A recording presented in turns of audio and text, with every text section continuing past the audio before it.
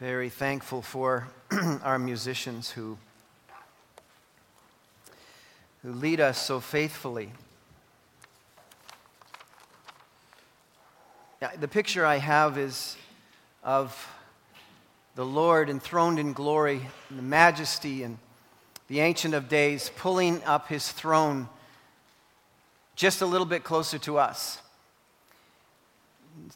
acknowledging that these are people who worship me. They know me. They love me. It says in the Word of God, if we draw near to God, he draws near to us. So here we are in the presence of God, at the foot of his throne, lifting up our voices and praising him and worshiping him, and acknowledging that he is the Lord of glory and the God of the ages, and that his word is food to us, and it nurtures us, and it teaches us the right ways of God. And so, our Father, as we gather around the foot of your throne, bowed before you, acknowledging you as the great God of the universe, our Savior God, the Lord Jesus Christ, who loved us and died for us. Even while we were yet sinners, Christ died for us. This Lord, Savior and Lord, we acknowledge this morning. We ask, Father, that we ask only that you would be glorified and honored and praised. And we ask, Lord, that you would recognize our neediest state and how much we need you. And that, Father, you would pour your grace upon us this morning, that the glory of the Lord might be revealed in us. As we give ourselves all over again to you, as we trust you, learn to trust you, Lord, I pray. Infuse us with faith, faith to believe, faith to obey, faith to trust. So, Father, I pray that you would bless your word to our hearts. I pray for any distraction that might cause us to lose concentration on the message that the Spirit of God has for us would be dispelled and dispersed and moved away from us, that we might commune very, very connectedly to our Savior today, I pray. Help me to deliver your truth, and just your truth, I pray, for Jesus' sake. Amen. Here's the problem. Too many of us have been hurt. We've been abused, perhaps, by people. We have had losses in our lives that were devastating. Maybe we've lost loved ones, maybe lost a child. We've been mistreated by someone in authority. We've felt like God has let us down sometime. And instead of turning to the living God and experiencing his liberty, his freedom, his liberating power to make us more than conquerors in Christ, we have built structures around our lives. We've built barriers and obstacles that insulate us from people and from God. We've become rebellious or prideful or greedy or unforgiving. And we used all of these kinds of structures to insulate us from our pain instead of turning over to the living God. And we live lives dominated by defeat instead of the victory that Christ wants us to have in him. For 7 years, Israel was dominated by the power of Midian. It says in the text in Judges chapter 6 and verse 2. And it says that rather than rely on the Lord to liberate them from the power of that dominating defeat, they lived every day with defeat, harassed. Their fruit was stolen from them. Their lives were miserable. And rather than turn to God, it says they ran into caves and hid in caves. They built false securities around themselves and insulated themselves from really the only solution to their pain and their suffering and their hurt and their defeat. And it saddens me to recognize that so many of God's people who have been rescued from sin and forgiven are not living a victorious Christian life. So would you turn in your Bibles this morning to Judges chapter 6? I want to take you on a journey through 2 chapters. I want to catch up. Pastor Nick took us through some of 6. I want to just give a review of that so that we get a context for today, because it all fits together. The big reason that sin and defeat dominates us is we grant power to things that oppress us through our unbelief. And Israel was choosing evil. If we read through the text, we'll realize that they were sinning and they were worshiping idols. They were choosing evil because they believed it was of greater daily value than belief in God's ways. That's the only explanation for that. And the only explanation in our lives why we would choose sin or idols over God. Particularly when we have such great needs. Particularly when I think of them dominated every day of their lives, plundered and harassed by the power of Midian. And here they are relying on sin and idols and caves, securities that they had built by their physical securities that they were relying on. Because from their perspective, they must have believed that all of those things were of greater daily value to them than believing in God's ways. And I think that there's an epidemic of that within Christianity, within the evangelical church. I have said to you that I really believe that this series is an important watershed time for Calvary Baptist Church. And I fully believe that. I continue to believe that. I pray that way because I believe that we are onto something from God's Word that is crucial for us advancing in ways that we could never have imagined. It's a watershed in the sense that if we will no longer believe that our sin and our idols are of greater daily value than God's ways, God will do amazing things. God will accomplish through our lives, through this ministry, significantly amazing things. And we will determine, and it's a watershed time in our lives when we finally determine that we no longer want to accommodate sin and idols in our lives because they're making us miserable, defeated, unfulfilled, and unhappy. If you really want to stop living a defeated life, there are a couple of things that need to happen that I notice in this text. And the first is this, and I find this in verse 13. You must stop doubting the power of God. Do you see what Gideon says here? But sir, the Lord comes to him and he says, but sir, if the Lord is with us, why has all this happened to us? Where are all the wonders that our fathers told us about when they said, did not the Lord bring us up out of Egypt? But now the Lord has abandoned us and put us into the hands of Midian. We get this crazy idea that we can serve our sin and our idols and have God too. And so when we are sinning and when we are practicing idolatry, we can get the wrong impression that God has become powerless.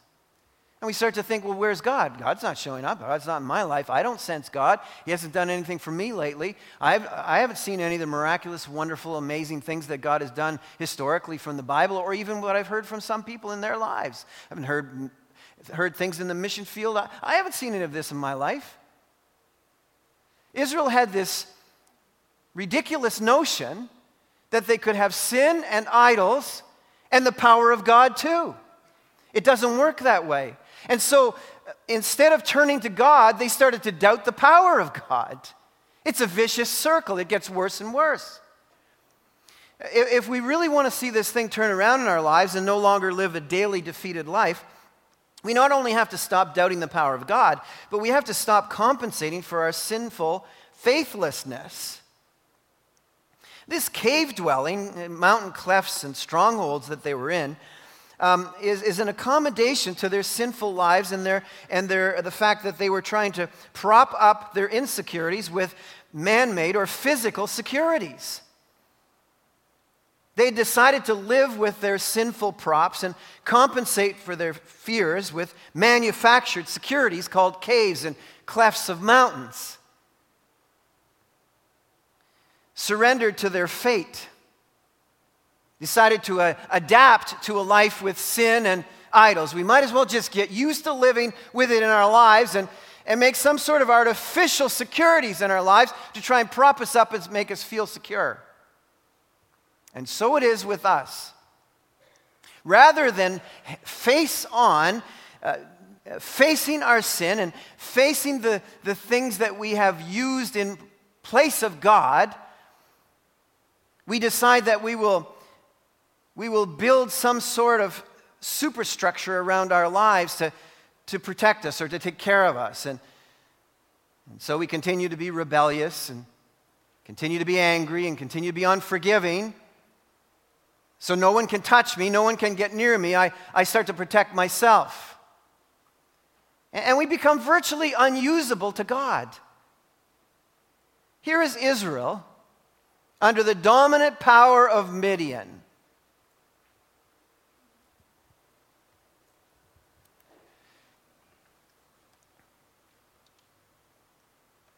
God will free you from the dominance of daily defeat if you finally cry out to the Lord. In verse 7 it says, when the Israelites cried to the Lord, he sent them a prophet. This was God's work. Listen, when you finally come to the place where you have become so frustrated with the defeat in your life and living the same way over and over again, living with an unforgiving heart, living with a rebellious heart, living with a prideful heart, living for a bitter heart, living with a greedy heart. You finally say, Lord, I can't live like this anymore. Something has to change, and we fall down on our knees and we call out to God and say, God, be merciful to me, please. I recognize that this is just misery. It's when they finally came to the place where they called out to God. He longs for you to call out to him. He wants to answer your prayer. He wants to be merciful to you. He wants to come to you. But nothing is going to happen until you urgently and desperately call out to him, until you reach that point. The sadness is here, he responds to them and says, I brought you out of captivity. I already brought you out of the power and clutches of Egypt. They had already experienced the salvation work of God. He had brought them out of Egypt, and now, instead of going on to victory, instead of being God's victorious people, they had now allowed themselves to come under the power of Midian by their compromise to sin and to idols. This is the picture of the Christian life, possibly, unless you embrace what God has for you. It's possible to be liberated from the slave market of sinfulness and be rescued from captivity to the darkness of Satan, be brought into salvation, and then not go on with God because you are dominated by sin and idols. And the power of Midian now has you captive. This was the case with them. But they finally called out to the Lord. The Lord wants to be gracious. The Lord longs to rescue you from this. But you'll notice what God requires. Not only that you cry out to him, but you'll notice in verse 25 through 32 that he's going to require you to break down idols, to break with your past commitment to other gods. God says to Gideon, I want you to build an altar and call it the Lord is Peace. And I want you to tear down the Baals and the Asherah poles and build a proper kind of altar to the Lord your God. And so Gideon goes forward and does that, and he demolishes all of these idols that they've been relying on, that they had fiercely actually guarded. Look at verse 30. The men of the town demanded of Joash, "Bring out your son. He must die because he's broken down Baal's altar and cut down Asherah pole beside it." Listen, they were quite content to be under the power and dominance of Midian ultimately, rather than give up their idols and their sin. Regularly, we fiercely defend the way we're behaving rather than fall on our face and rely on the gracious mercy of God. We hold to our prideful way of life, our unforgiving heart, our bitter spirit, all of these attitudes, rather than humble ourselves before Almighty God and say, these things are wrong, these things are dominating my life, and I want to have what it is. I want to know what it is to have the victory of God in my life. Rather than thank Gideon for showing them the way out of this mess, they wanted to kill him. Make no mistake about it. Crying out to God will fall on deaf ears if you insist on accommodating your idols. If you insist upon keeping these things around, these other dependencies, what you've been relying on that is contrary to God's word, God will not listen to you. Lordship comes before liberation. Jesus must be Savior and Lord. And whatever is displacing God must be replaced before whatever is defeating you can be gone. And so they actually changed Gideon's name. Notice here in verse 32, they now call Gideon Jerubbaal. He's the breaker of Baal. That's his new name. They look at him and they say, he's the breaker of Baal. That's a good name to have. That's a good name to have, really. To be the breaker of idols? What if they change your name? He's the breaker of idols. That's a good name. I like to have that name. Pastor, the breaker of idols.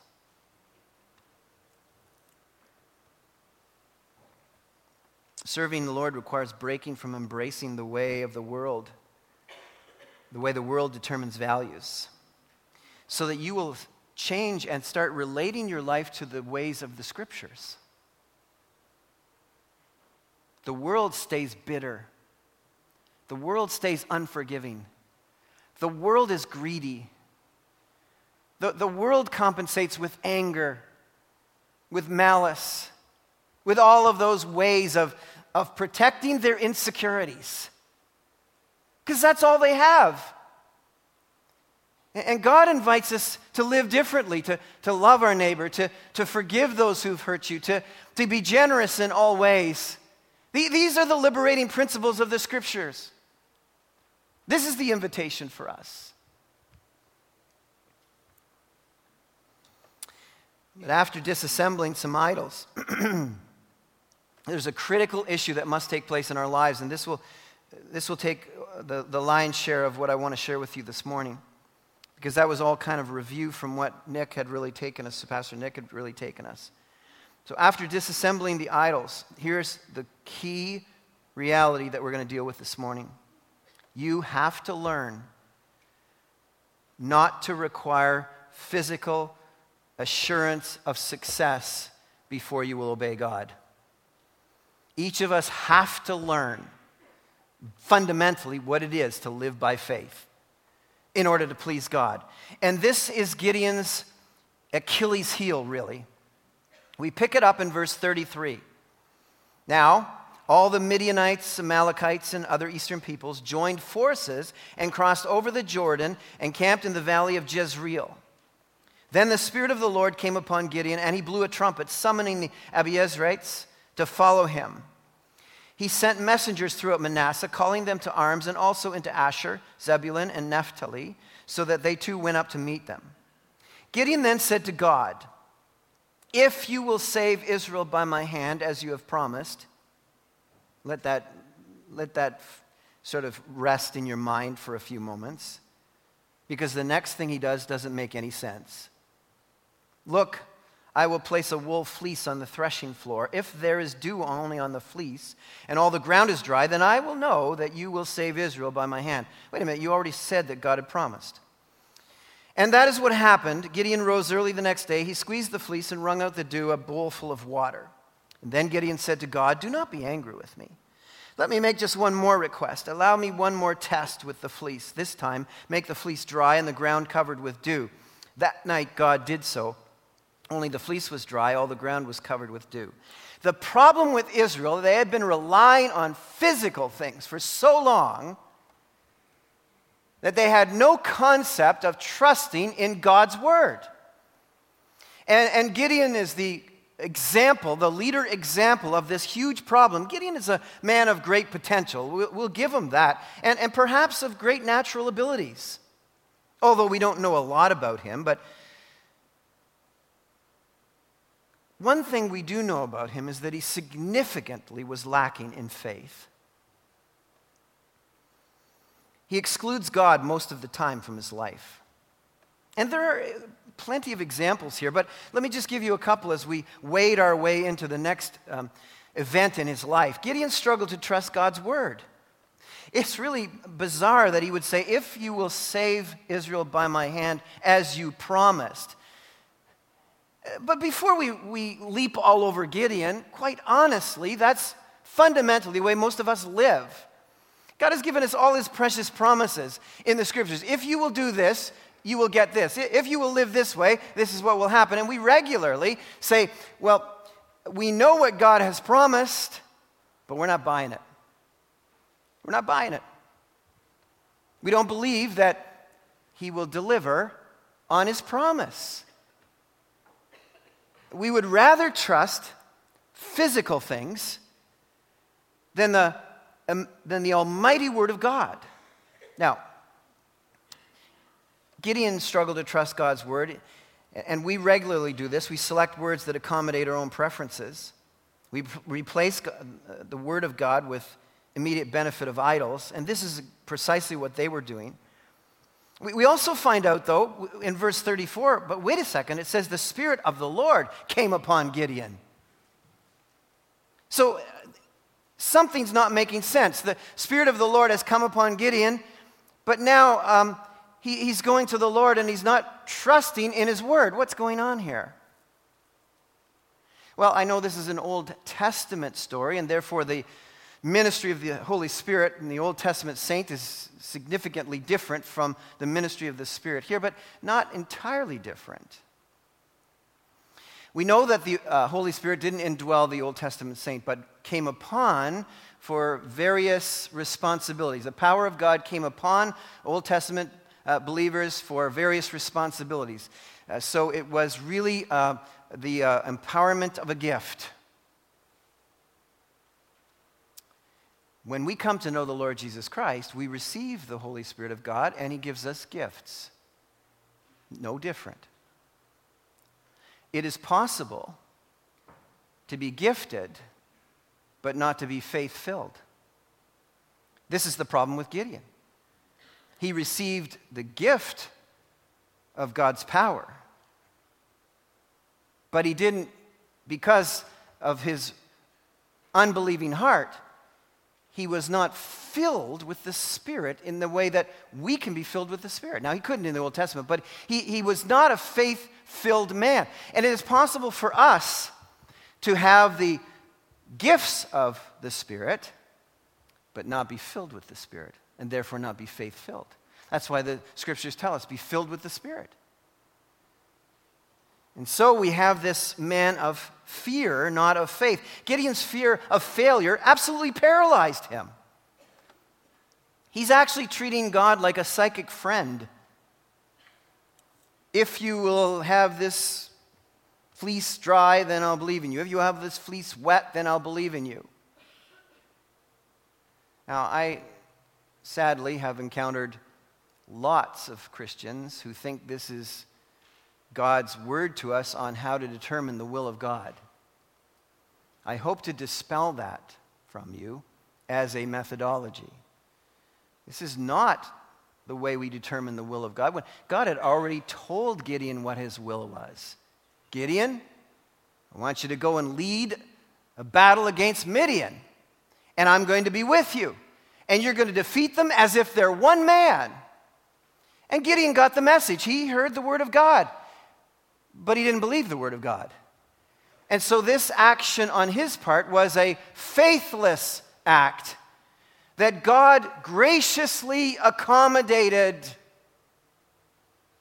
so that Gideon, in his weakness, would keep moving forward to accomplish God's work. But we don't want to be people who are filled with fear, fleecing God. Gideon wanted to manipulate life and God and produce his own securities. That's the way he worked. That's the way he functioned. That's the way most of us function. We would rather be in control of life, and we will go to great extremes to gather around ourselves our own made securities and hope that we can rest in those. And the folly of that is unbelievable. So let's look at this journey that now God is going to take Jerubbaal in, or Gideon. Early in the morning, chapter 7, Jerubbaal, that is Gideon, and all his men camped at the spring of Harod. And it means actually in English, the spring of trembling. You may have that notation in your Bibles, the spring of trembling. Now, when I'm going and when I'm being asked to go to battle, I am hoping that God won't have me at the spring of trembling. That's not where I want to go. I want to go to the spring of victory. I want to go to the spring of power. I don't want to be at the spring of trembling. Anybody with me there? But God takes him to the spring of trembling because that's where he should be. That's where he needed to be. That's illustrative of how his heart really was. But listen, if we call on the Lord, he wants to end our long night of defeat. And I hope you want to embrace that, but some things have to change in your life. And the first is this: we have to get rid of our default securities. We have to get rid of those things we are using to prop up our insecurities rather than God. And to show us our folly, God will turn insecurities of our own making into greater vulnerabilities. Look what's happening in the text here. The Lord says to Gideon, "You have too many men for me to deliver Midian into your hands." Wait a second, God, I could never have too many men. If you read in chapter 8, you will find out that the battle force of Midian was 135,000 soldiers. And if you do the math right on this text in a few moments, you're going to find out that Gideon had 32,000 soldiers. Now, I don't know how your math is, but 32,000 against 135,000 is a mismatch. And God says to Gideon, "You got too many." Pardon? I got too many. Yeah, you got too many for me to deliver. That's the key word. For me to deliver Midian into your hands, in order that Israel may not boast against me that her own strength has saved her. Announce now to the people, anyone who trembles with fear at the spring of tremble may turn back and leave Mount Gilead. He will remove from your life the irreparably fearful, the things that are causing you to be afraid. Fear is a deadly, contagious virus that must be isolated. It's worse than Ebola in the Christian life. At least Ebola only kills you and sends you to heaven. Fear causes you to stop listening to God. It's a worse virus, this fear. And you'll notice here that Israel has been living their lives secure in their own physical strengths. And God removes that, is starting to remove that from Gideon's life. The listings of things that make us feel insecure are many. But we need to give our heads a shake and think about security for a few moments. What in your life physically really helps you to be secure? I mean, is your car a place of security? You go buy yourself an armored Hummer, and I'm telling you, you're still not going to be secure. When a comet drops on the car. Is your house a security? Is this building a security? Man, we had a pastor's meeting this past week, and we didn't know that people were working on the roof. And all of a sudden, my office started to shake. And all of us were looking at each other like, it's the big one. Like, the building's coming down. And we didn't know that Arnold was up on the roof putting some waterproofing up there. That man walks like an elephant when he's on top of a roof. And so, is this building our security?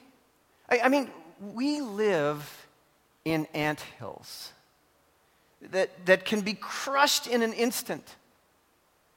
And so God starts to strip away this army. And then, so he says, 22,000, anybody who's really afraid can leave. And so 22,000 of the 32,000 get up and leave. I don't think he was thinking that was going to happen. We're down to 10,000 now. Now the odds are 1 to 13.5. These odds are going in a bad direction. And then, so God says, and then all of a sudden there's this bizarre event where there's the lappers and the lickers. You know the story there where there's some guys who they drink and they get down in the water and they're just licking it like a dog, and there's other guys who sort of stay on their knees or whatever and they lap it. And Gideon's standing there watching the lappers and the lickers, and God's saying to him, your force is too big here. And so Gideon sees about 9,700. Pastor Dwayne and I were talking about this through the week, trying to figure this out. And I think Dwayne's onto something here. But, when you read different commentaries on this, they're saying, well, here's what happened.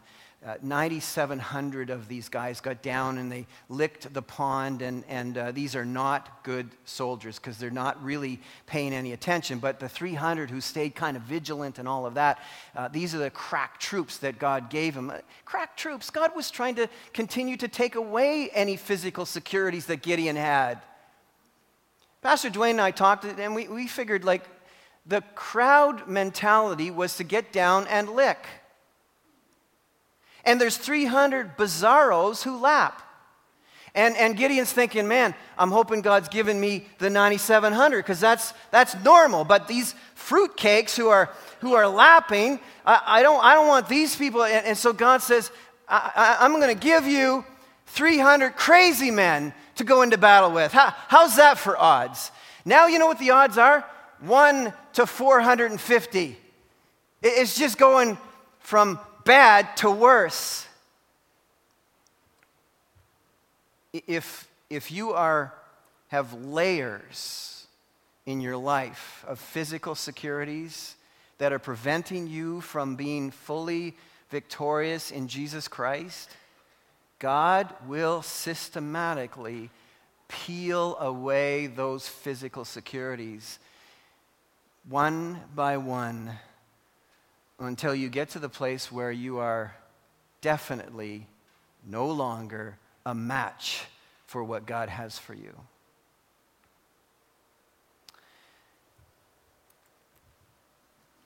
And so you get to this place where God has now whittled it down.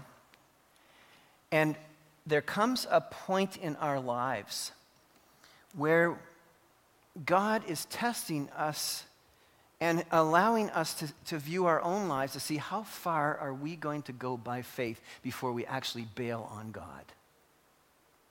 I mean, how far? Each of us has to come to a place in our lives where we actually really are in a position where we have to trust God and we discover that He is trustworthy. I wonder sometimes as I observe the masses of Christianity and all the comforts we have and all the securities we have and everything that we have, I sometimes wonder if believers have ever had to rely on God. I wonder sometimes if the reason that believers embrace sinfulness and idolatry is because they've never had that moment in their life where they really came to trust God, where they really believed He can be trusted. I mean, have you ever been in a situation where you really found out that God could be trusted? That's crucial. That's critical for our faith journey to continue on. Or have you lived your life with all kinds of physical securities in such a way that you live day by day without even needing God? Many of our churches, our North American churches, our church here, sometimes you wonder, do we actually really need God to pull this off? And God, when He's taking a group of people into a victory battle, will systematically relieve us of all of our physical securities so that we will learn to trust in Him alone.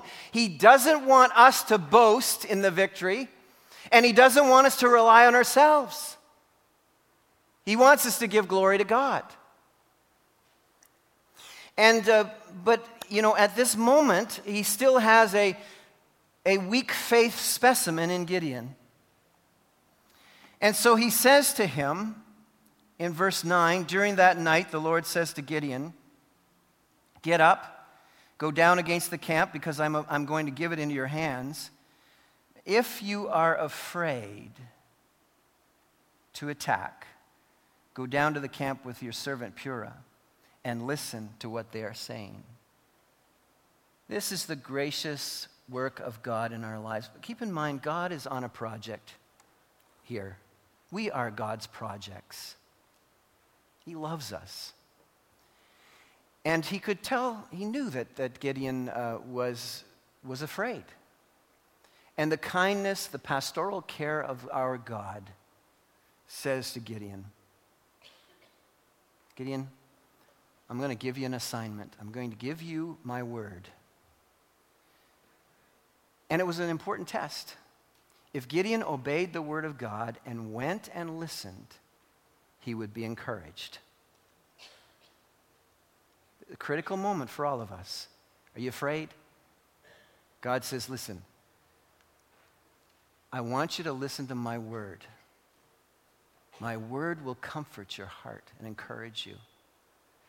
And if you say, yeah, I'm afraid, but I'm not going to listen to God's word, then you're going to remain in your fear. So this is another faith moment. To redirect our faltering faith and our weakness, the Lord will lovingly assure us of His dominant power, because God is in charge of those you fear. And so He goes down and He listens. The Midianites, the Amalekites, and all the other eastern peoples had settled in the valley, thick as locusts. The camels could no more be counted than the sand in the seashore. Gideon arrived just as a man was telling a friend his dream. "I had a dream," he said, he was saying, a round loaf of barley bread came tumbling into the Midianite camp. It struck the tent with such a force that the tent overturned and collapsed. His friend responded, "This can be nothing other than the sword of Gideon, son of Joash the Israelite. God has given the Midianites and the whole camp into his hands." When Gideon heard the dream and its interpretation, he worshiped God. Woohoo! That's the moment we wanted to get to. But it took a long time to get there. Now look at, don't miss this. God is in charge of those you fear. If you're afraid, go and hear how afraid I am causing them to be, he says. Now here's the important thing. God told him to listen. He didn't tell him to go and look. And that's critical. Because if all Gideon had done is looked, he would have noticed that the Midianite army was as expansive as locusts, and their camels were innumerable. We are called as God's people to live by faith in God, not by sight. And it was crucial. The word was specific. Go and listen. And so he does what God says, and God amazingly and marvelously and just coincidentally leads him to the right conversation. And in that conversation, there's this dream of a little piece of bread rolling down and demolishing a tent. And it was a barley loaf of bread, which, by the way, is not like the big loaf of bread I talked about last Sunday, but it's a little. Barley was of the grains, it was the grain for the poor people. Tim Keller brings this out very nicely. It was a grain of the poor people. And so this picture is this this least of all barley grain loaf rolls down and demolishes the tent.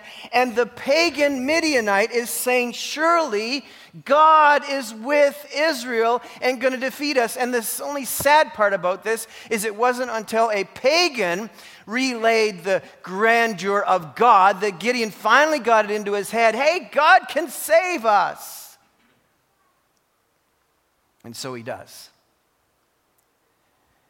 We find out that the Lord will grant grace of resourceful stewardship to those who have learned a little is a lot in the hands of Almighty God. God's battle plan was through Gideon's acceptance of his limits in order for the real power of God to be revealed. It was the strangest battle plan ever. Just take some lanterns of fire, take a trumpet. And Pastor Steve, I'm not sure how the musician leader would feel about this, but I assumed that they smashed the lamps with the trumpets, because that's what they had. It's kind of a strange way to treat an instrument, but. And here it was, shift change for the guards. You got 135,000, a massive troop, and 1/3 of them are changing guard, and 1/3 of them are asleep, and 1/3 of them are drowsy because they're being awakened to go on guard duty. And just then, Gideon blows the trumpet, smashes. There's this blinding light, and the groggy guys are waking up, and all they can see is soldiers who are changing now shifts, but they think it's that now there's this big force in them, and they destroy each other, and the battle's won. It's like, wow, why didn't I just trust in God my whole life?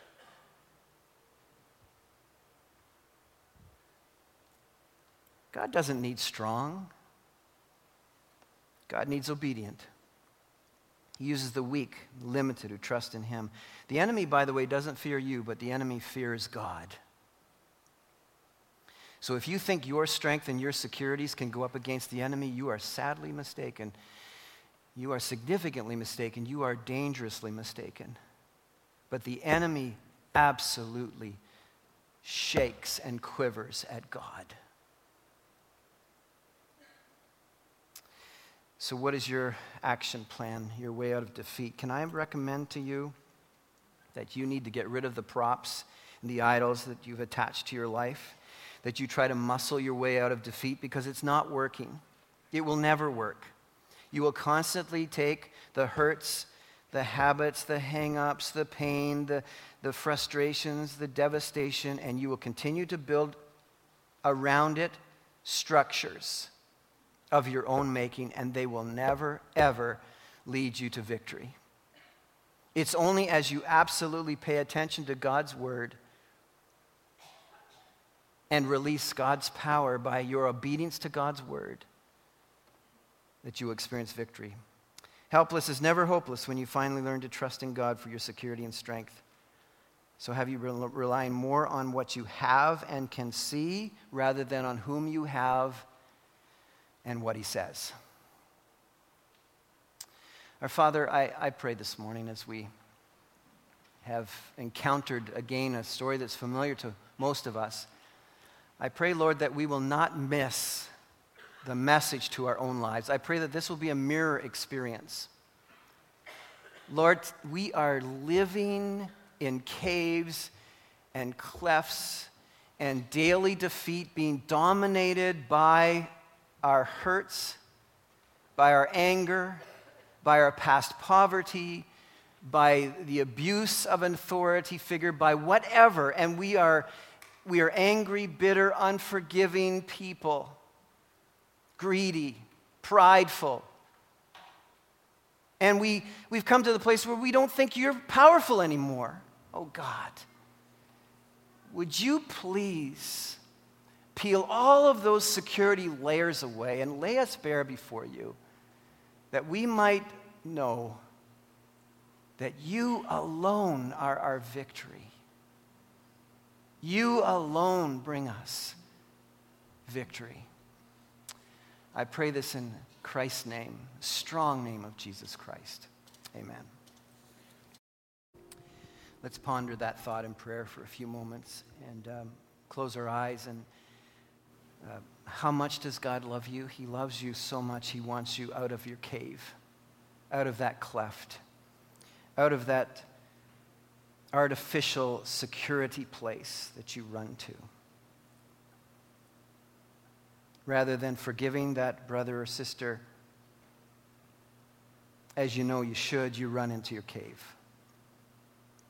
And you've made it impossible for anyone to get there. When you're called upon to be generous, you run into cave of your bank account and insulate yourself there because you have trusted in that your whole life. When someone seeks to bring understanding and correction to your life through the Word of God, because you're rebellious, you run into that cave of rebellion and stay there and build a fortress rather than listen to God's Word. And we could go on and on with application. You know, right now the Spirit of God is possibly convicting you of a cave that you're in. It's preventing you from full victory, being more than a conqueror in Christ.